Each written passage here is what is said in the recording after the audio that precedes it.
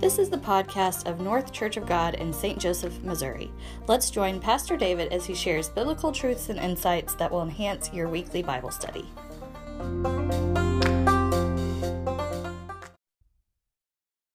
All right, it's another Sunday night, live from our couch. We just got home from being on the road for a few days, and we are putting up a throwback script sermon. I can't talk English words. We're putting up a throwback sermon for you this week, since we were not at North Church this week. We actually had Pastor Garen, or my dad, preaching a pretty cool sermon. So if you want to catch that, I don't have the audio for it to put on the podcast. You can actually go to northcog.com and see the whole live service, including his sermon. So if you want to check it out, go do that. But here we are tonight, and we actually recorded the sermon that we've posted back in January. Can you really call that a throwback? I mean, It is.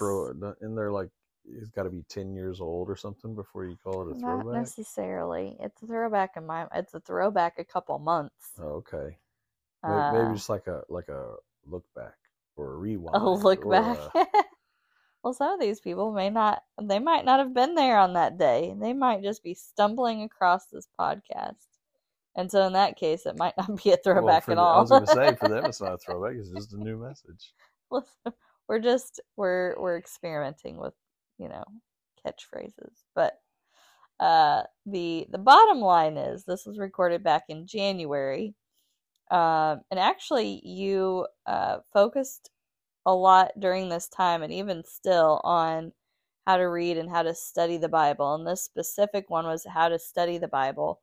But one of the things I wanted to mention, if anyone is interested, is Tuesday nights you had been doing lives on the Facebook page, which if you go to northcog.com, that'll take you to our Facebook page.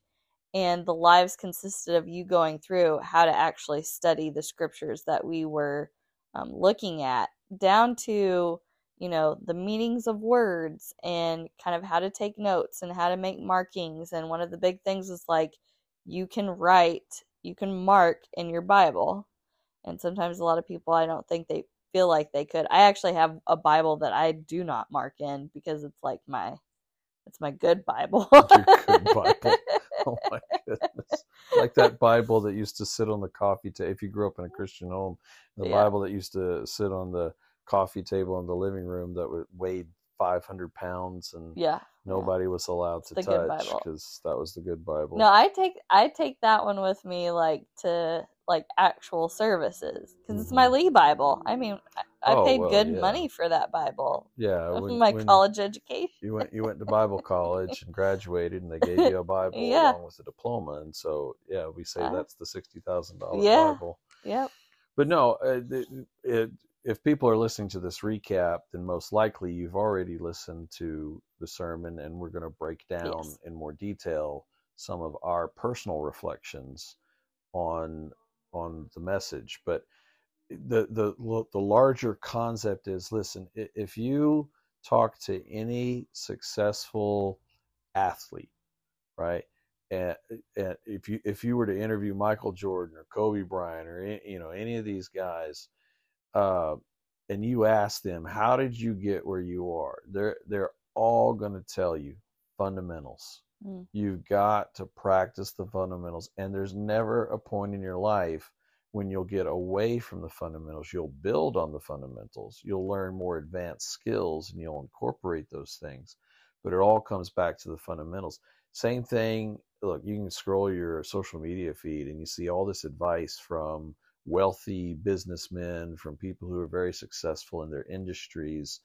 Yes, they had a unique idea. Yes, they had tenacity and all this kind of stuff. But at the end of the day, they'll break it down and they'll say, listen, business is these basic concepts. It's these three things. And if you don't understand these three things, you're just not going to succeed. Go back to the drawing board. So the principle is very much the same when we talk about the Christian life.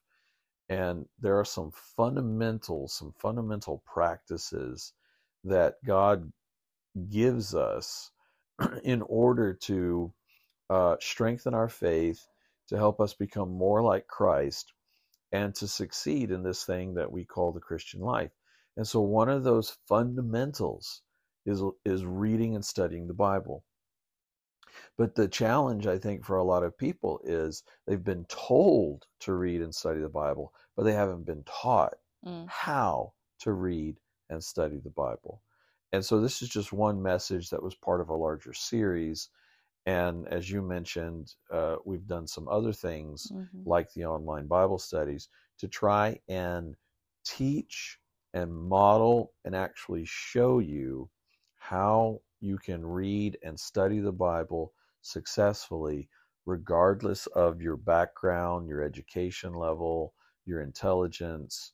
And one of the big things I'm sure we're going to end up talking about and highlighting is the fact that if you're a Christian, God wants you to understand the Bible. He wants you to succeed at knowing His Word so that you can live His Word and put it into practice. But it's all about the fundamentals, and reading and studying your Bible, absolutely one of the fundamentals of the Christian life. Yep.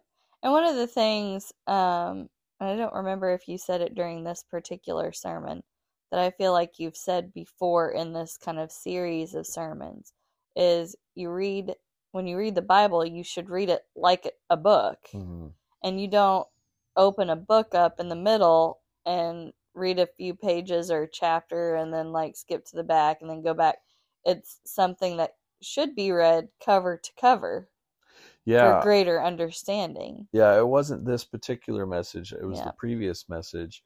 And you're right, I've said it a number of times, because it is, there are a number of mistakes that people understandably make when they approach the Bible. But what's wild is we make those mistakes when we approach the Bible, but they're not mistakes that we do with anything else, right? You would never open up any other book and say, I'm going to read page 125. And then say, well, I think I'll jump back to page 26. You'd never be able to follow the story. Absolutely not. You would never read a cookbook that way. You would never read your favorite novel that way. You would never read a math book that way, right? You would start at the beginning, you would work your way through to the end. And not only that, but you wouldn't piece it together. You would look for the whole story. You would look at how everything connects with one another, how one thing leads to the next, a beginning, a middle, an end, and it's all part of one big story. Well, look, that's the story of the Bible. The Bible has one big story that it's telling from beginning to end. It's made up of a lot of smaller stories, but they all connect together to try and paint this bigger picture for you. So yeah, that's what you're talking about. That's one of the biggest things that I tell people when they're first starting out is to always remember that the Bible is a book of books, but it still has this one larger story it's trying to tell. And another thing to keep in mind too, because I think people sometimes like look at pastors or biblical scholars and think, well, I can never make it to that level of understanding scripture. And let me tell you, I don't even know how many times I've read the Bible through in my life and have taken Bible courses and all that stuff. And I still read through the Bible and think, oh my goodness, I forgot that was even in there. I don't remember reading that. And, and then it's kind of like an onion. You peel back the layers and you find things in the deeper layers of scripture that you may have missed the first time. And so, regardless of where you're at in starting to read scripture, understanding that every time you read it, you're going to have a different experience of it. And even people that have studied scripture and have read through scripture many, many times have that same sort of experience. Look, the statistics tell us that on average, most Christians in the United States today, based on their answers to surveys, haven't even read it once. So that's where I'm coming at this a lot, is I'm just trying to encourage people to read it once. Read it once. so that you know what it says, Yeah. so that you know for yourself what it says. Now, at this sermon that we're going to be talking about, assumes that you have either started reading the Bible or that you have read it through. Mm-hmm. And most likely, if you have actually read the Bible and read it through, you're going to be scratching your head. You're going to see, okay, now what was that all about?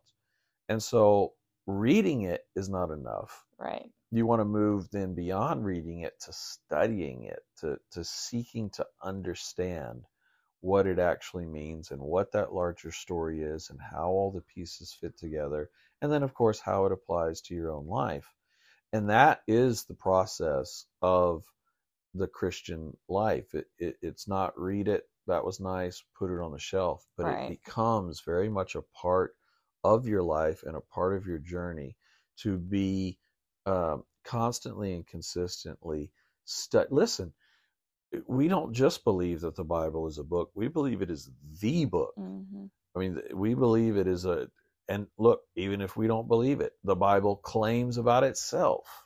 Mm-hmm. So you either believe the Bible or you don't, about its claim that it is a divine revelation from the creator of the universe, that God himself authored this book as a message to humanity. And so when you look at it from that perspective, what we would say through the eyes of faith, then this becomes a treasured communication. Mm-hmm. Think about, heaven forbid, your mother or your father has passed away. And what if you found out there was one last letter out there, one last letter that they had written to you? How much would you want to get a hold of that mm-hmm. letter? And when you did, I don't care what it says. I don't care if it was a love letter to you. I don't care if it was a recipe for goulash. I don't care if it was just their grocery list. Wouldn't you read that thing over It'd be valuable and over again, just to see the handwriting, just to hear their voice in your mind as you're reading their words, just to imagine what they were thinking as their pen was gliding across the page? Look, this isn't it's a book. It's not less than a book, but it's more than a book. It's the book.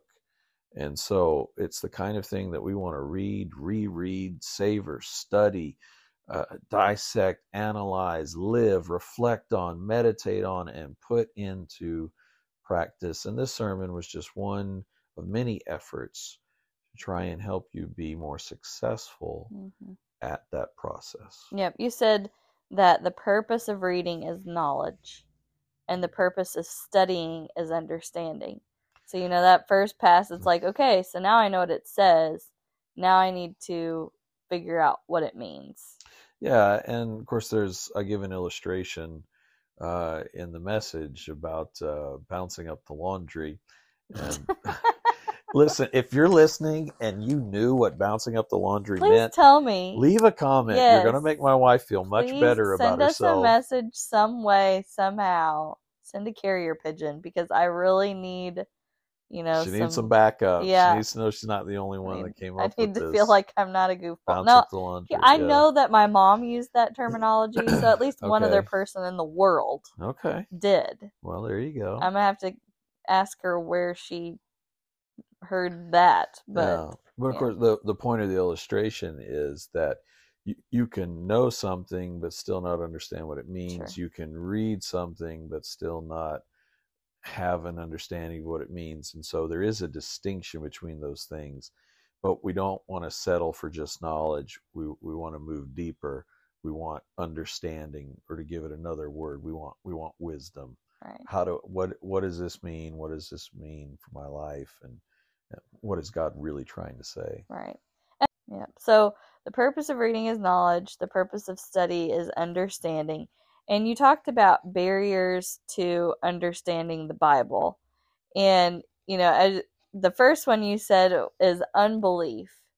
And at first I was kind of like, well, why would anybody that doesn't believe read the Bible anyway? But there are plenty of people out there that don't believe read scripture sometimes as a means of having something to fight against. Like if they have a little bit of knowledge here, Well, then they now can use look, it. there are lots of people who come to the Bible, I would say, with a genuine interest Inquisitiveness. and inquisitiveness, even a desire to understand the Bible, but they're not coming from a position of true faith. Mm-hmm. So I don't want to jump to the cynics and the atheists and all this kind of stuff. I really do feel that there are lots of people out there who have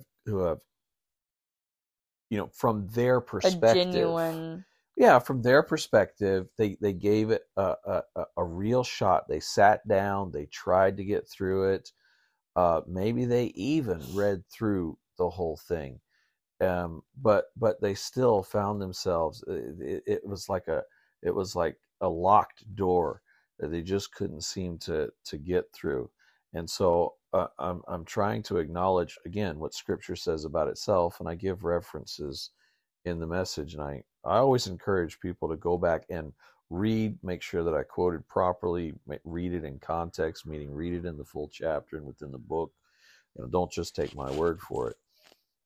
But the Bible itself claims that to understand the Scriptures, you have to come from a position of true faith. That means that the message of Jesus Christ has to have done some kind of transformative work in your heart and your mind. Not that you now have access to some sort of secret knowledge, but because this is the consequence of sin, and the consequence of unbelief is that it creates a blindness, and it creates a blockage, and it creates this kind of spiritual funk that you cannot get through on your own. It requires the assistance of God's Spirit, that comes through faith in Jesus Christ and an acceptance of what we call the gospel, that you're a sinner, you need a Savior, Christ is that Savior, He's the only way. But when that transformative experience takes place in your life and that faith journey truly begins, then God promises to open up the understanding of His Word to you. So again, yes, there are lots of people who will discredit the Bible and discount the Bible and ignore the Bible, ridicule the Bible. But I also believe there's this group of people out there. Maybe you really gave it an effort, but I don't want you to throw that Bible away just because you found yourself frustrated by it. I want you to revisit the message of Christ and revisit what we call the Gospels, and give that story another chance and see if it won't do something different for you.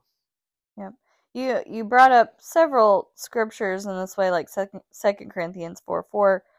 1 Corinthians 2:14 says, "The person without the Spirit does not accept the things that come from the Spirit of God, but considers them foolishness and cannot understand them because they are discerned only through the Spirit." Mm-hmm. So when you are not a believer, you don't have the assistance of the Holy Spirit to aid you in understanding Scripture. Yeah. And so that's kind of one of the key things about if you don't believe, you don't have that supernatural help to understand the Scripture. And so you'd mentioned that to pray that God would open people's eyes, that people would come to believe, so that when they do pick up Scripture, they can have that understanding of what Scripture has to say. So that it makes so much sense when you think about it from that vantage point of not having the assistance of the Holy Spirit to aid you in understanding. I mean, God, by definition, is something completely foreign to us. We have no point of reference. We have no, we don't even exist on the same plane of existence or whatever. So just from a rational perspective, how would we ever think that we would be able to comprehend that which is of God, that which is divine, without His assistance? Yeah. But God in His grace, God in His mercy, and this was really my point in the message, this is good news for believers, good news for Christians, Yeah. is that God makes it possible for you to not only read His Word, but for you to understand it through the assistance of His Holy Spirit, through the teachings of the church, and through your diligence. Yeah. So, besides unbelief being a barrier to understanding the Bible, you listed sin as being a barrier to understanding the Bible. And that was another one where I was like, yeah, because in some ways you kind of have scales over your eyes, and so you're not really seeing clearly when you read scripture in the first place. Well, and my thought there, and again, it's not about my thoughts. Hopefully, my thoughts reflect the true teachings of Scripture. I mean, And you have so, plenty of scriptures to yeah, back but it again, up. I'm always wanting to encourage our listeners to then take these ideas and measure them against their own study of Scripture and see how things match up. But Scripture indicates that even as Christians, if we are entertaining sin, and that was sort of the point I was making, it indicates that we can still sin. That is very much a possibility because of the daily struggle we experience with our human nature. But we have the power to overcome sin because of the Holy Spirit's presence in our lives. That's part of the benefit of being a Christian. But when you are actively entertaining sin, when you are cultivating a sinful habit within your life as a Christian, it will affect the way you approach Scripture. Number one, you are far less likely to read Scripture because you know that you're going to be confronted with your Yeah, sin. it's going to check Scripture you. is like a mirror that shows you your condition, and and even if you do approach Scripture, you will be more prone to try and avoid the passages that are going to deal with your sin. You might be tempted or more likely to read passages you could use to excuse your sin, and now you're twisting God's word. Now you're manipulating God's word. Now you're taking scissors and glue and you're cutting and pasting, and that's absolutely the last thing you want to do with something of divine origin, is mess with God's word. So again, rather than choosing your sin, we if you do go to the Facebook page, you'll hear Pastor Garen's message today, which is, "What if I sin?" Mm-hmm. And the first thing he says is stop. Mm-hmm. At the point that you recognize the fact that your attitude, your behavior, whatever the case, that the condition of your heart is unrighteous, stop what you're doing. Okay, drop to your knees and pray, and then get back on the right road and roll And on. roll. And stop, drop, and roll. That's what his message was. Go listen to that sermon. And the same should be true in the context of reading. You'll experience the same kind of thing in your prayer life, right? If you're entertaining sin, you can Prayers are reflect hindered. upon your prayer life, and you'll find you're either praying less or not praying at all, or you're praying very quickly and just trying to do it to check it off your list and run on to the rest of your day, rather than prayer being the spiritual experience God means for it to be, where you're communicating with Him and He is working in your life. Sin interferes with that, and it decreases your motivation to pray and read the Bible. It inhibits communication between you and God. You don't want to communicate to God, and you don't want to hear from God. And so again, it's a barrier, and you want to eliminate those barriers. So stop your sin, repent, ask for forgiveness. That way you can get back on the right road and keep growing and moving forward. Yeah. You think at times too, like in human interaction and human relationship, when you feel ashamed by something you've done, sometimes you want to hide yourself away from those people Oh yeah. that you feel shame because of. So if you've offended someone and you know it was your fault, sometimes it's like you don't want to confront what you did wrong and you don't want to be confronted by it, so you kind of hide yourself. And people in our culture are so negative about shame. Mm. But the reality is, shame is meant to be a healthy tool. Mm-hmm. Used properly, shame is meant to, number one, help you know when something is wrong, Mm-hmm. and number two, motivate you to make To positive change it, changes. yeah. But what we have done is we've seen shame as a bad feeling, and so we've tried to eliminate shame as a feeling altogether. Well, you shouldn't feel ashamed for who you are, for what you've done. So what we've tried to do is we tried to excuse ourselves and excuse one another, rather than stepping up and saying, you know what I did was wrong, and I apologize, and I'm going to continue to work to not do that again. Look, that's another reason we'll hold on to anger and bitterness, Mm-hmm. or we'll hold on to fear, and then try to excuse those things away, justify those things, Mm-hmm. when the reality is that's junk. You need to settle the matter, and you need to get rid of the junk, and you need to be able to move on with your life and move on in your Yeah. relationships. And that's why it's such a big deal to people sometimes when they're like, don't judge me. Well, it's because they don't want to feel shame. Yeah, well, don't judge me has become code for don't expect me to change. Yeah. I don't want to confront this wrong thing in me. So don't bring it up. Let's just gloss over it and move on, and let me do me.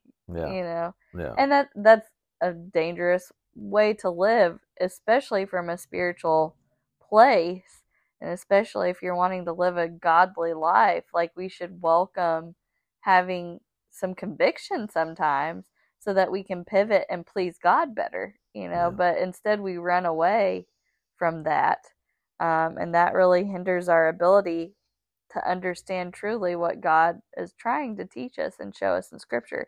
You brought up 1 John 1:6, and I'm actually going to read a couple verses past that. It says, if we claim to have fellowship with Him and yet walk in the darkness, we lie and do not live out the truth. But if we walk in the light, as He is in the light, we have fellowship with one another, and the blood of Jesus, His Son, purifies us from all sin. So a couple verses past that, uh, verse 6, and that was verse 7. If we claim to be without sin, we deceive ourselves, and the truth is not in us. If we confess our sins, He is faithful and just and will forgive our sins and purify us from all unrighteousness. If we claim we have not sinned, we make Him out to be a liar, and His word is not in us. And so that just shows it's kind of like oil and water. The two don't mix. Sin and truth, you can't mix those two oh things yeah, together. sure, And so if there's sin, it's like truth is separate from you then. And so how can you gain true knowledge and understanding of Scripture when sin and truth can't cohabitate? And that's why you have to give the sin up to have the truth. You can't have the two can't mix. there you go. And so when I was reading through that, I was like, wow, that makes such sense. Then you have to give up the sin in order to have full understanding of the truth. And it's kind of an exchange in that way. The other thing that you said was a barrier to understanding the Bible, which I feel like is a no-brainer, is laziness. Like, It I has to be just said. don't care to do the work to understand. Well, look, perhaps we've all been guilty of this, to use this phrase, but I mean, let me put it to you this way. I heard someone describe reading the Bible as taking Xanax.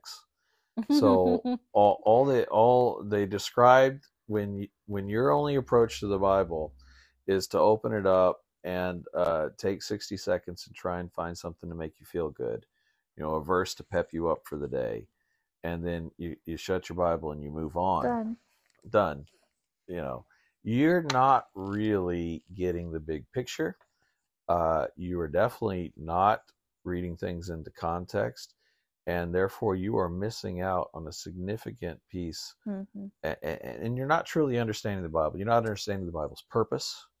You're not understanding the role of the Bible in the Christian life. You're not understanding God's message or what it is that He wants from your life. He's not. God does not exist just to make you feel better about yourself. God is God.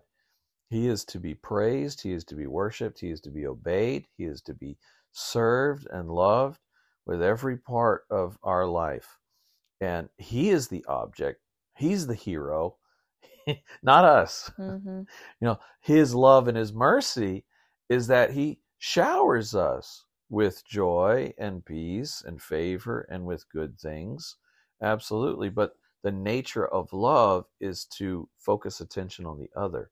As God loves you, you are to love God, not yourself. So the temptation there is really to be lazy and to not do the work, to just expect it to be handed to you. But the reality is, anything in life that's worth having, worth doing, worth attaining, all growth requires challenge. All growth requires effort. You don't go to the gym for 5 minutes and expect that you're going to walk out with muscles. Right? If you're going to go to the gym, you got to put in effort.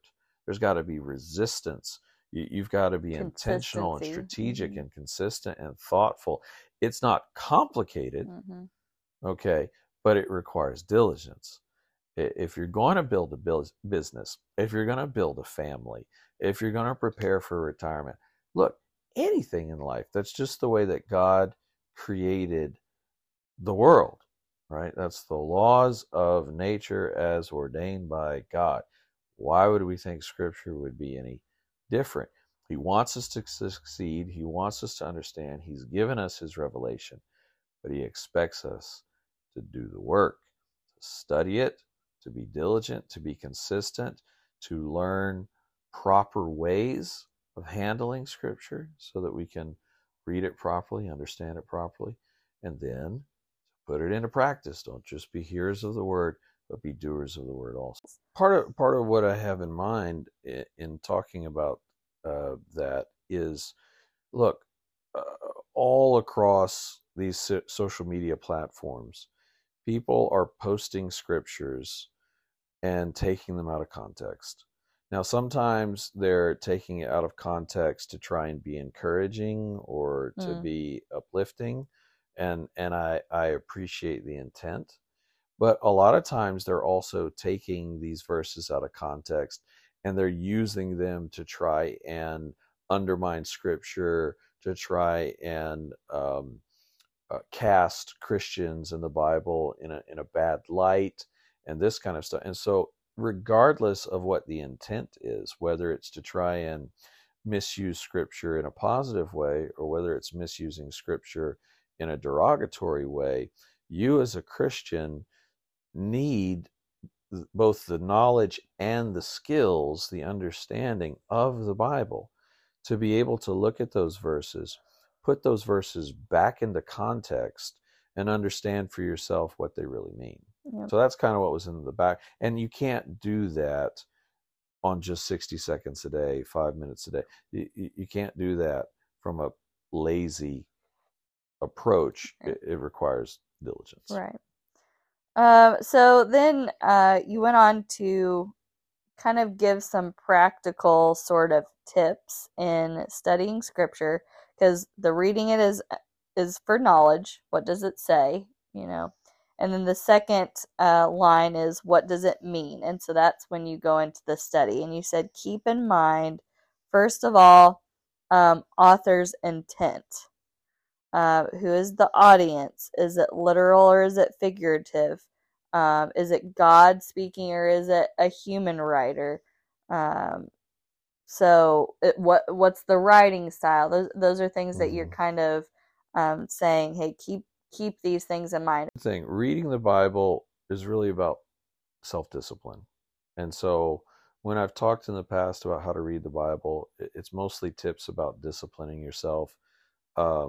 Set a time every day, find a place where you're going to read, put it on your schedule ahead of time, commit to it, that kind of stuff. But at the point that you're now wanting to study and you're wanting to understand what it is that you're reading, I recognize that a lot of folks, even if they went through school, maybe even if they had college background, may or may not have been taught things that I was taught in my English class. Mm. Okay. Because again, we're talking about the Bible is a book. God chose to communicate in this way, in the writing of a book of books. And so, like all books, there are certain principles and certain techniques that can help you. Mm.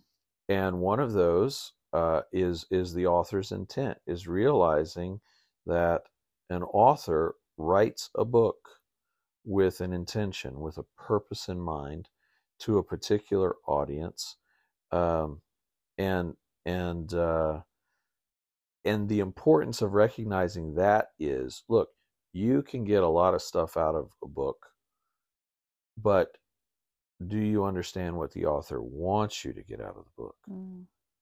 Putting yourself in the author's position and paying attention to that is important.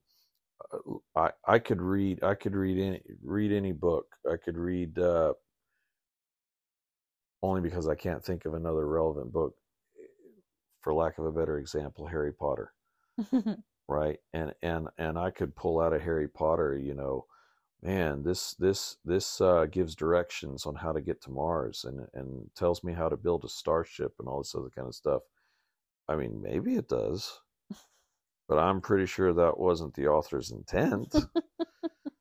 Now, that's just, again, this is me coming up with examples off the top of Right. my head, not workshopping these things, Right. well enough. But again, too many times we approach the Bible, and from our modern day perspective, this is, let's just be honest, this is why so many people are reading scripture right now and then getting on TikTok and saying things like, the Bible is all about social justice, and this is why Jesus would never do this, that, and the other. Okay, maybe, but when you go back to author's intent, and you go, that wasn't even part of the mindset or the culture in that day and age. That you could say these things to them, and they would just blink at you and be like, "What are you talking about?" You know? So I'm just saying, the first task when you approach any book, but especially the Bible, is to give consideration to what was the author's intent, who's the audience that was first reading this book. Now, we believe the Bible has truth that is relevant for all times, but there are people who first read it. Genesis was written to a certain group of people. James was written to a certain group of people. Matthew was written to a certain group of people. So, as a starting point, and again, there are a lot of good resources out there that can help supplement your understanding of those things. But it's something you want to pay attention to, and it's something that's going to help you as you read. And That's what I was trying to say. this is another really good reason why studying with others can be beneficial. Mm-hmm. Because I mean, we even go through this in our own personal reading of scripture. Is we'll stop at something, like one of us will have a question, and we can kind of give each other our insights based on what we've read or what we know. And so sometimes it's good to be like, okay, if I'm not able to suss this out on my own, get a study buddy. Like, hey, let's sit and read scripture together and talk about it, because you may hear a perspective that you didn't think about, when it comes to even author's intent. You could ask each other the question, who is the audience here? Who is he talking to? Is this literal or is it figurative? And you and I do that for each other all the time. So if you're finding it hard to study scripture on your own, don't be afraid of getting a friend.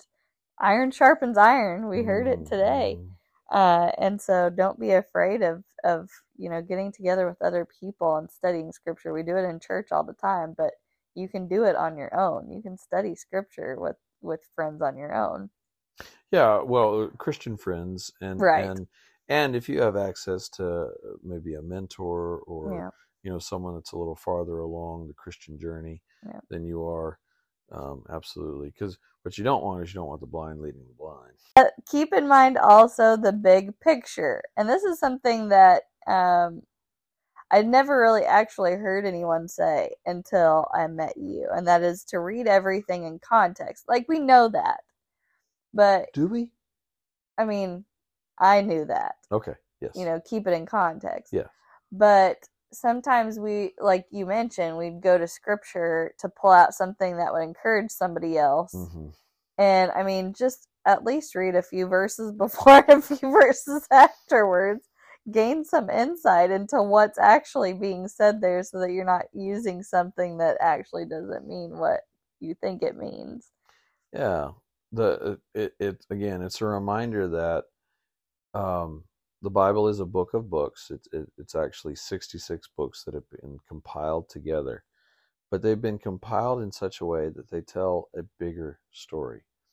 And so a verse is part of a larger chapter, which is part of a group of chapters, which is part of a book, which comes before and after other books, which again is all part of the Bible. And by the way, many people may not know that the Bible did not originally have chapters and verses.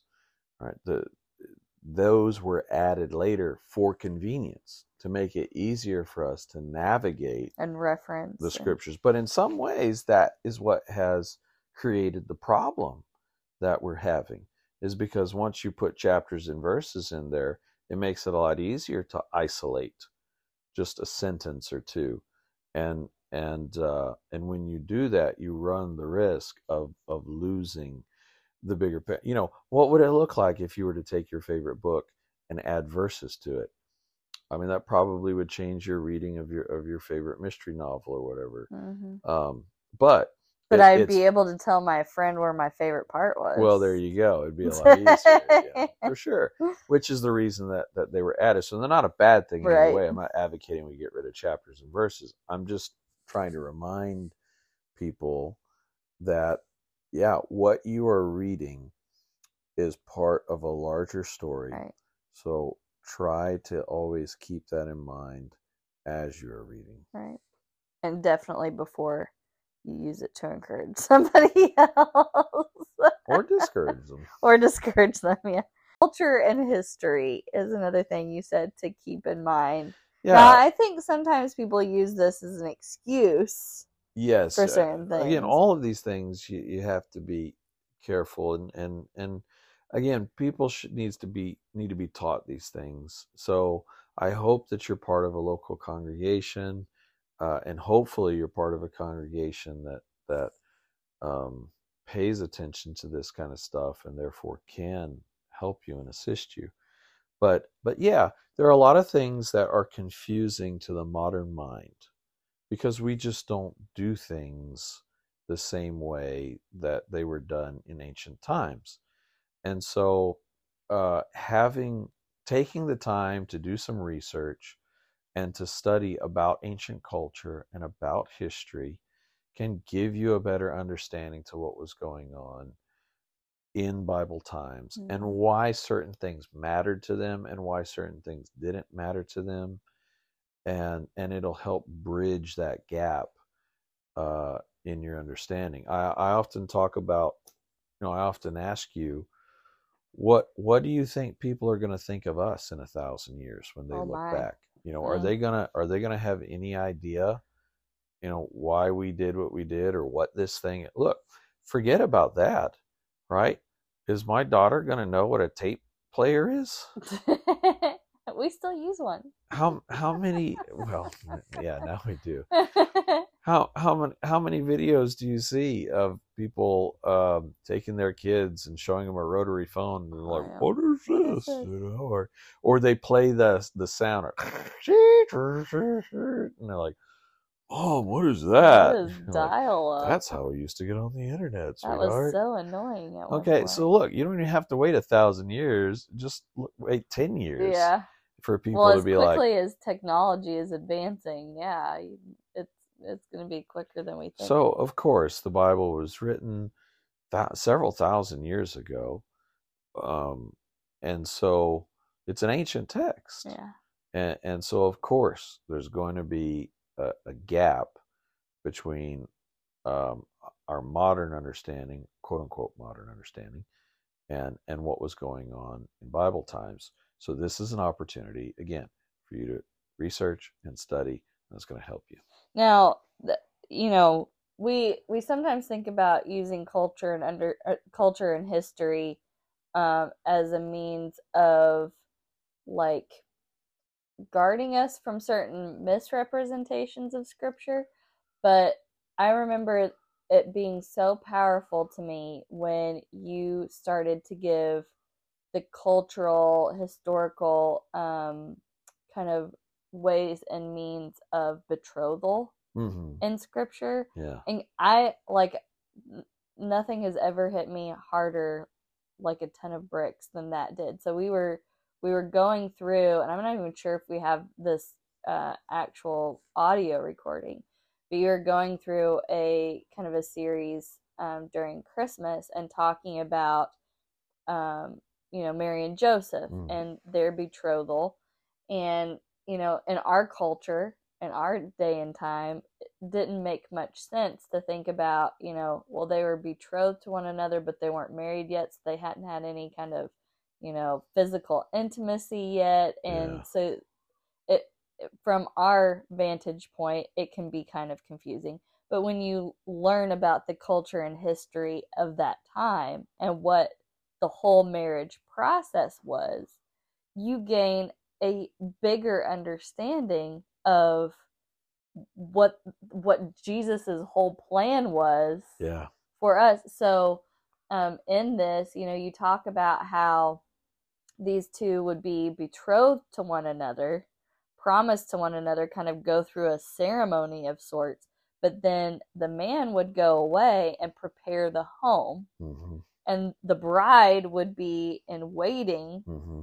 until one day the groom has prepared his place and he comes at an unknown time Yep. and gets his bride. Yep. And as soon as you said that, it was like the heavens opened. And I Yeah. remember just like weeping because that is the story of our relationship with Christ Yep. and how he has gone to prepare a place for us. And if he goes to prepare a place for us, he will come back again. And we don't know a day or a time. And so that was what was so crazy about actually knowing and understanding the culture of that time Yeah. and that historical ways and means of their marriage uh, ceremony or whatever they went through Yeah. is while it didn't make sense to us and our culture, knowing that brought greater understanding to the plan that Christ had for each of us in salvation. And boy, that was like so powerful. And so that's just one example of Oh why yeah. it's so important to There understand these things. there are so many parallels between the Old Testament and the New Testament, and it's not secret parallel. It's not a secret Bible code. It's clearly displayed there. Mm-hmm. So, for example, you read through the Old Testament, and God gives instructions for the construction of this object of worship. They call it the Ark of the Covenant, and it's this kind of it looks like kind of like a treasure chest, and on top of the treasure chest are supposed to be these two angels with wings. They're made out of gold and or gold plated, and they're supposed to be covering the treasure chest with their wings, and it's called the mercy seat. And so the idea is that God um, would come and sit.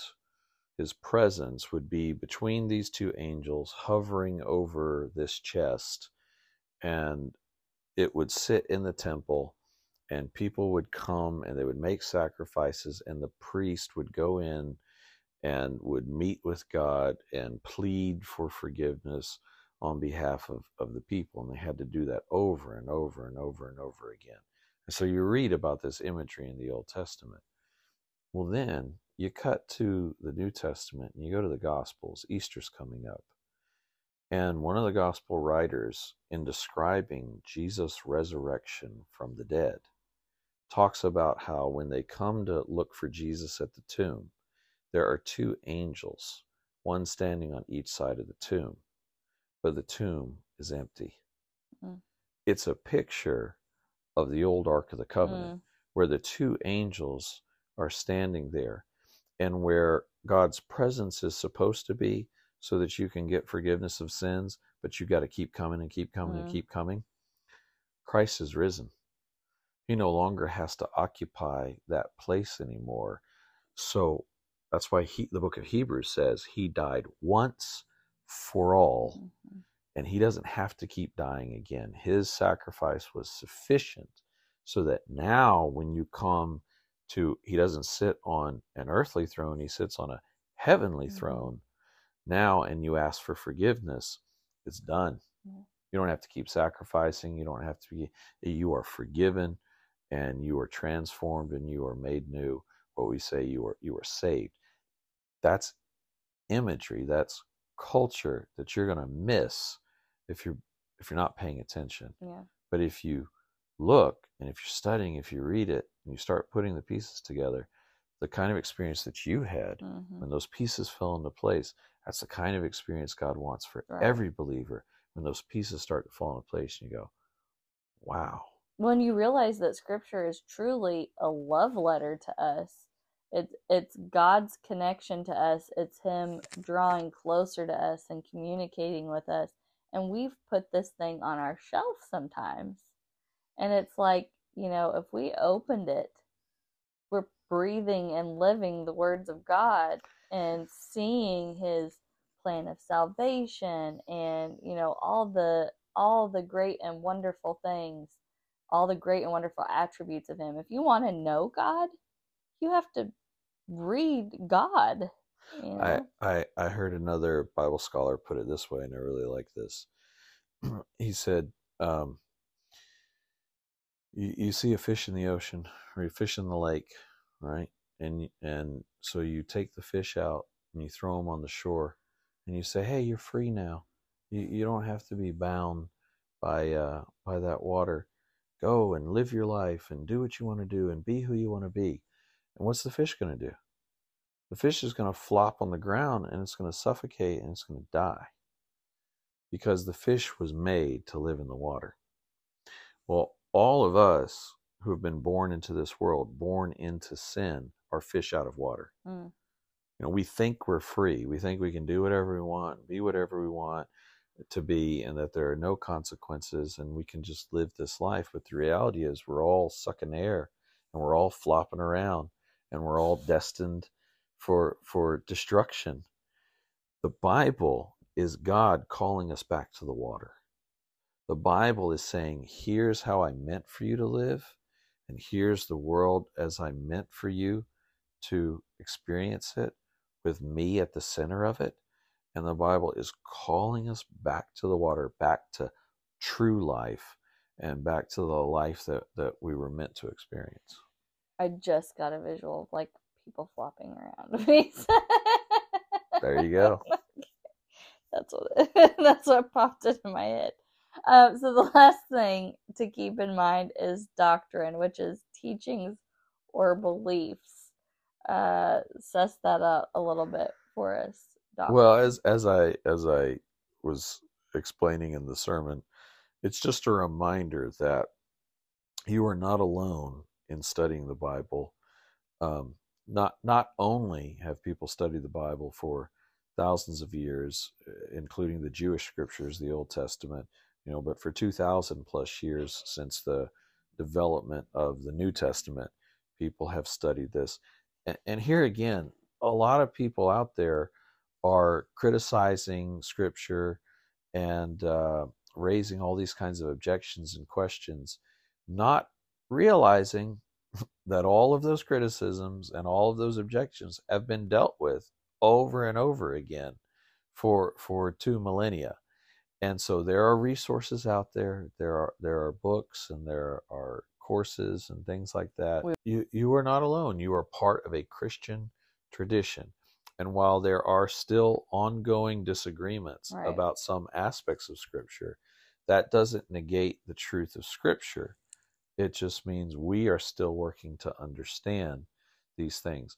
But there are things that have been agreed upon, fundamentals of the faith, clear, uh, clear understandings and interpretations of Scripture, and there are ways of approaching Scripture that have been openly condemned by the Christian faith. And you need to know the history of those things. You need to know the history of Christianity because, again, it will enhance your understanding of Scripture. It will help you guard against error, and it will help ensure that you are walking in truth. And it'll guard you against swerving. Yeah. Might have swerved. Right. Might have swerved. If you don't know what we're talking about, go back and listen to this sermon because that part made me laugh out loud. Don't want you to swerve. Don't want you to swerve. And then the bottom line is Satan does not want you to succeed in your Christian life. But God does. But God does. And so, for Satan, it would be like, sure, keep that Bible on your shelf, collecting dust. I don't want you to know the truth. Yeah. Because, boy, that makes the job way easier on him. Yeah. Or, hey, pull it down and just get you a little hit, get you a little dopamine rush, get you a little, that's fine He's too. probably fine with that, yeah. Sure. But if God left us an entire book of books of all kinds of words, then there is no it's not like he's trying to keep it all a secret. Mm-hmm. He wants us to know him. He wants us to know him in a deep, intimate way. And so he has given us the gift of his word, of Scripture, so that we can know him. And we have an opportunity to be closer to him and that communion and hear from him through his word.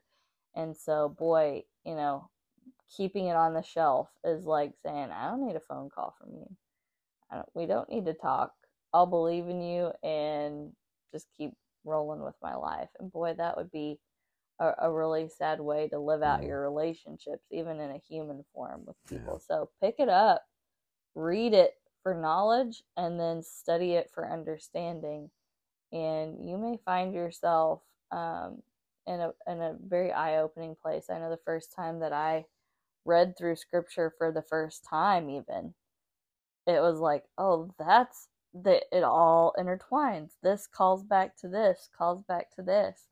And then when you're studying it, you can actually draw those lines. Mm-hmm. And I remember at some point, and it might have been during this series, where you posted this graphic. That was this message. It was this message. Yeah. Okay. You hear me describe it about the connections between the two? Yes. Yeah, and so there's this rainbow of lines where all of these scriptures call back to each other and intersect, and it was amazing just in a visual sense to see that. And I was even thinking about, when you think about Matthew, Mark, Luke, and John, and there are 4 different accounts of the same events that are happening. And it's like, how can people refute that? I mean, I know they do all the time, but I read these things and I feel like it's amazing. I get 4 different takes on the same story and they all line up. Yeah. And so that is kind of the wonder and the amazement you can go through when you read Scripture and understand it. That's one of the things that changed Lee Strobel's life. Yeah. So there's something else if you're not familiar with that. Case for Christ. Go look up the Case for Christ. Mm-hmm. Lee Strobel was a self-proclaimed atheist, but he was an investigative journalist. I think he worked for the Chicago Tribune. Mm-hmm. His wife became a believer. She got saved. And so he set out to disprove the Bible, but to do it as an investigative journalist. So he details in his book something like a 2-year process where he interviewed and researched and talked. And at the end of it, after every effort on his part, he became a believer. Mm-hmm. Because he said, every time I tried to use the techniques that had made me a successful journalist, I kept coming up short of discrediting this book. Yeah. So, and that's the other thing too, that we have to study to show ourselves approved. Mm-hmm. Scripture tells us, But we also need to be prepared to give an answer for why we believe what we believe. And if we don't know what Scripture says, it's going to be really hard to answer people when they ask us questions. Yeah. And so part of being an effective minister of the gospel, an effective, evangelist of the gospel, is to know what Scripture says and be able to give an accurate reason as to what we believe. So, don't just stop at, hearing a sermon on Sunday. Yeah. Open up your Bible, read your Bible, study your Bible, and you'll find yourself far more effective in your Christian walk, in your Christian life, and in what God calls us to do, the Great Commission. So, take us out of here. All right. Well, actually, I was going to ask if you would close us out in a word of prayer. Heavenly Father, thank you for the gift of your word. Thank you for sharing your word with us. I pray that as we are diligent to study, that you would open minds and hearts to receive your word, to understand your word, and to be transformed by it for your glory. In Jesus' name, amen. Amen. Until next time.